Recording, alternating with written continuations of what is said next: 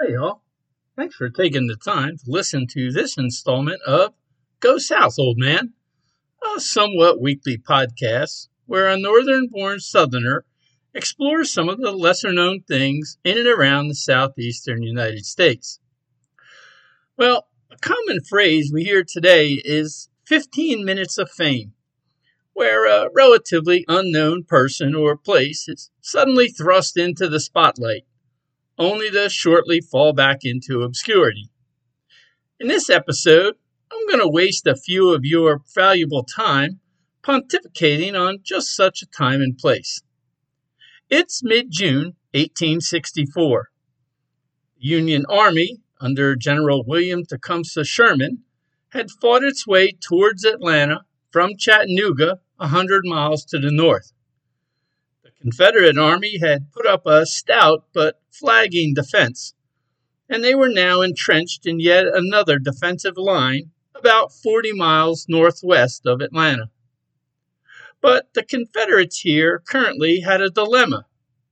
See, their defensive line ran just south of Pine Mountain, but this little knob gave them the critical high ground, so it needed to be held. But holding it meant there was a dangerous and vulnerable bulge. This fact was not lost on General Sherman, and he ordered the mountain to be shelled with cannon and then taken. Now, observing the Union Army activities from the summit were Confederate Generals Johnston, Hardee, and Lieutenant General Leonidas Polk. An aide had warned them that they should move to a safer place as the shelling began. But for some reason, Polk seemed to be distracted and was slow to respond. It was literally a mortal mistake, for he was hit by cannon fire, dying almost instantly. He had been a bishop in the Protestant Episcopal Church before the war, and so was known as the Fighting Bishop. Popular among his soldiers, his death was a blow to their morale.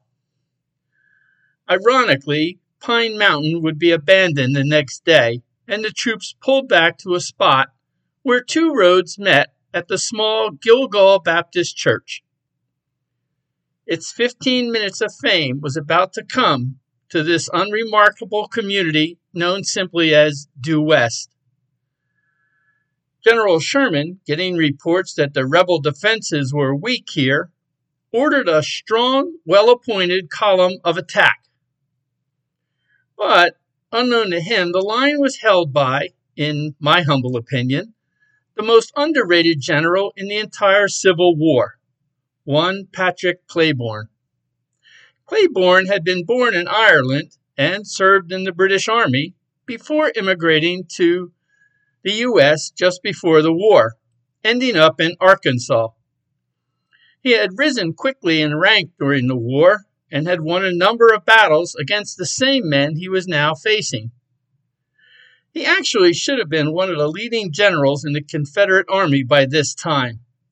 However, Cleburne had voiced his opinion that the only way the South could solve its lack of manpower was to arm the slaves, in return promising them freedom if they served the full enlistment. And of course, the South won. This would show that the war, as far as the South was concerned, was not all about slavery. Plus, it would give them a strong, vast number of recruits eager to fight for their freedom. This idea was, let's just say, not received well by his superiors, and he was then blacklisted. Though he was called the Stonewall of the West, and Robert E. Lee even referred to him as, quote, a meteor shining in a clouded sky, he never was given the credit, respect, or fame of his peers. Now, the man Sherman sent against Cleburne was General Daniel Butterfield. Butterfield was a veteran and a good soldier, but he would later become most famous as the composer for the Army tune Taps, still used to mark the end of the day on most U.S. Army bases, as well as traditionally played at military funerals. Some also think that it was Butterfield who came up with the idea, possibly right here at this time, that since it was a foregone conclusion that Atlanta would eventually fall, bringing an end to the campaign, they might as well just keep on going and, quote, march to the sea. Well, whether it was Butterfield or Sherman who came up with the idea remains a matter of some dispute.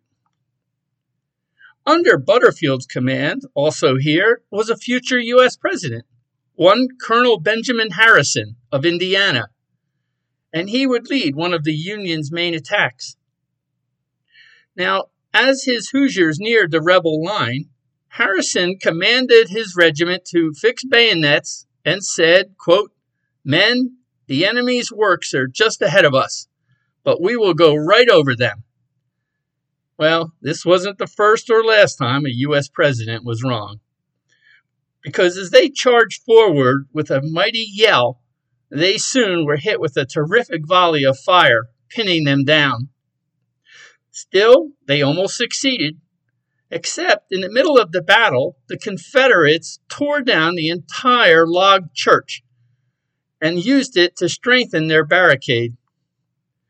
Harrison's men got up and tried to push forward again, and they got close, but then they were hit by Claiborne's rifle and cannon fire, stalling the attack and forcing them to dig in for the night. Though fighting resumed the next day, the Confederate line further to the west was folding, and so the whole rebel army was pulled back to form yet another supposedly more secure defensive line a mile or so further southeast. And the armies then moved on, and the Battle of Gilgal Church was over. A month later, the Atlanta campaign came to an end as that city fell. Sherman would continue and march to the sea, reaching Savannah, cutting a trail of destruction through the state of Georgia. 5 months later, Major General Patrick Claiborne and 5 other Confederate generals were killed at the Battle of Franklin, Tennessee.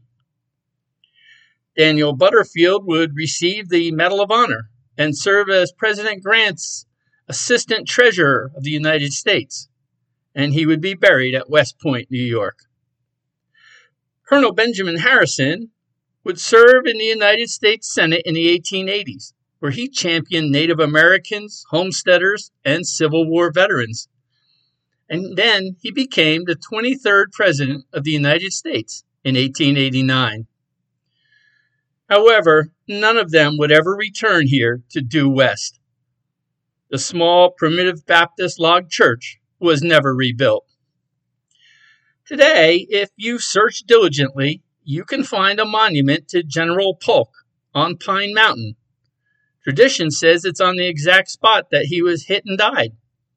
And every year, the Sons of Confederate Veterans holds a ceremony here on the anniversary of his death.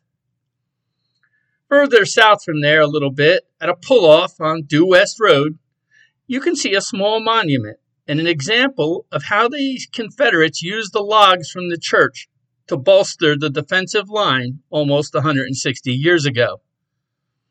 But thousands of people pass by here every day, not knowing there was a time when great armies, men, and a future U.S. president fought here. So, until next time, thanks for listening and stay curious.